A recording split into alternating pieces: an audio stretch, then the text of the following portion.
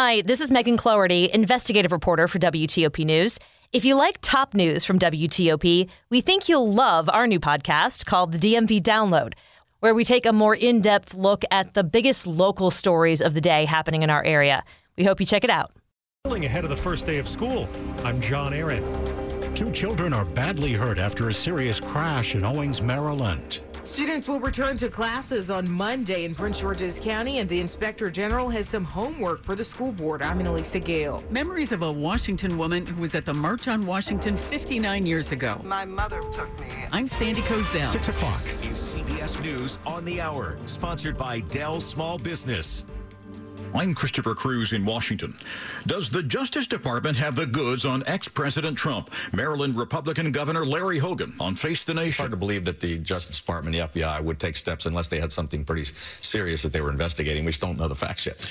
On CNN, Democratic Senator Elizabeth Warren says leave the DOJ alone to do its work. He could be putting our national security at risk. He could be putting the lives of individual people who work for the United States at risk.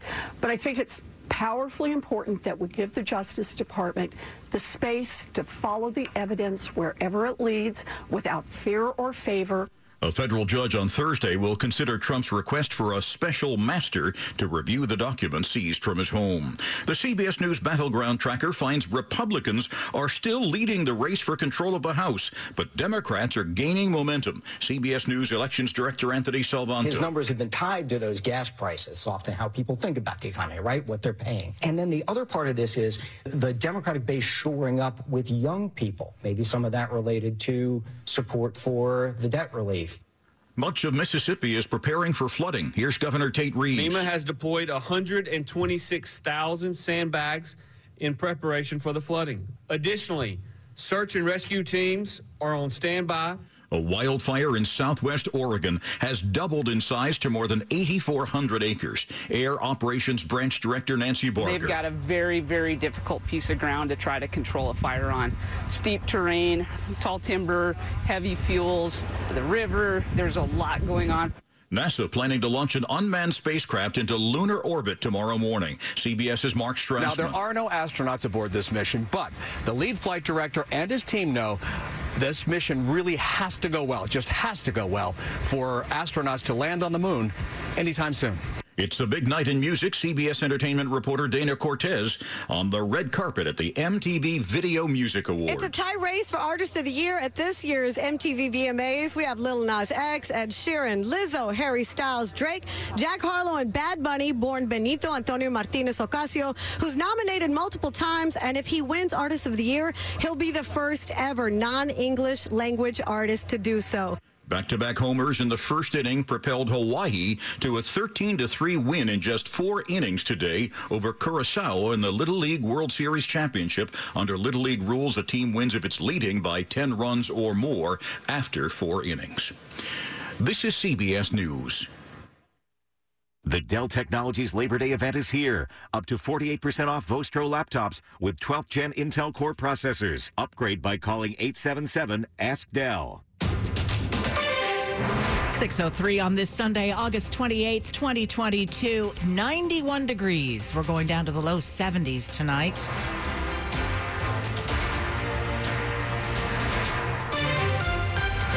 Good evening. I'm Sarah Jacobs with the top local stories we're following this hour. Students in D.C. are among those heading back to school tomorrow. It has both kids and parents brimming with anticipation. A lot of excitement, a little bit of nervous excitement. That's what parent Megan Clark is feeling ahead of the new school year.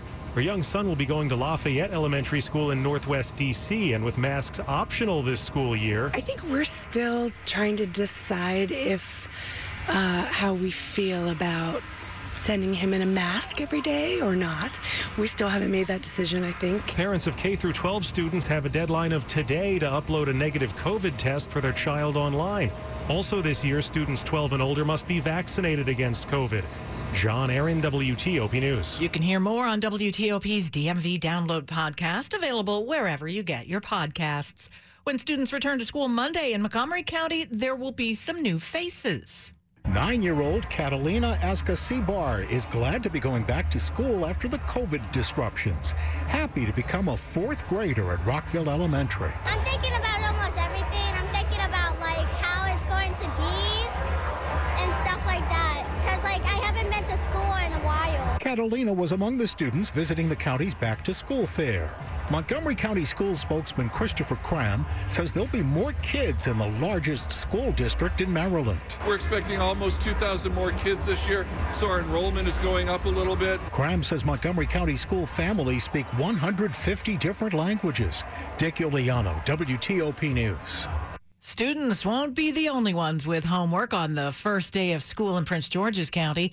The Office of Inspector General has made several recommendations to make sure the county's Board of Education is spending tax dollars wisely. The Office of the Inspector General says the Prince George's County Board of Education Ethics Advisory Panel's investigation last year into 7 school board members was not only flawed, but it also cost more than $100,000. This comes after the office received several complaints from parents regarding taxpayer dollars used. The Inspector General's office also accuses School Board Chair Juanita Miller, the acting general counsel, and the chair of the Ethics Advisory Panel of violating a board policy. The recommendation is now for the County Board of Education to revisit their guidelines to ensure they're obtaining fair prices for services. Earlier this summer, County Executive Angela Alsobrooks asked the school board chair to step down, but instead she hinted at a hearing process. The process should not be allowed to be unduly manipulated. Annalisa Gale, WTOP News. 6:06, new today, a 17-year-old girl is dead after she was shot in Prince George's County this afternoon.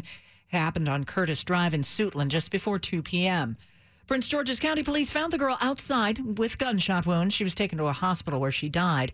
An investigation is underway, but officials say those involved likely knew each other. They don't believe it was random. Police want to hear from you if you have any information. West Chesapeake Beach Road is reopened between Route 2 and Salisbury Road after a serious crash this afternoon that left 2 children fighting for their lives. What we know so far is the crash happened near the Anne Arundel and Calvert County borders just before 1 p.m. It involved 2 pickup trucks. Anne Arundel County Fire tells WTOP the 2 children were airlifted to the hospital with non-life-threatening injuries. 2 adults with serious injuries were taken by ambulance. The cause is still under investigation. Coming up after traffic and weather on WTOP, remembering the 1963 March on Washington with someone who was there. 6:07. Life can be unpredictable. Stay prepared with coverage from WAEPA. Civilian feds can apply for up to $1.5 million in life insurance regardless of their salary. Explore new products including group short-term disability insurance, where you can apply for benefits up to $6,500 a month to replace income while recovering from a covered short-term disability. WAEPA will help shape your policy to meet your changing needs. Visit WAEPA.org today.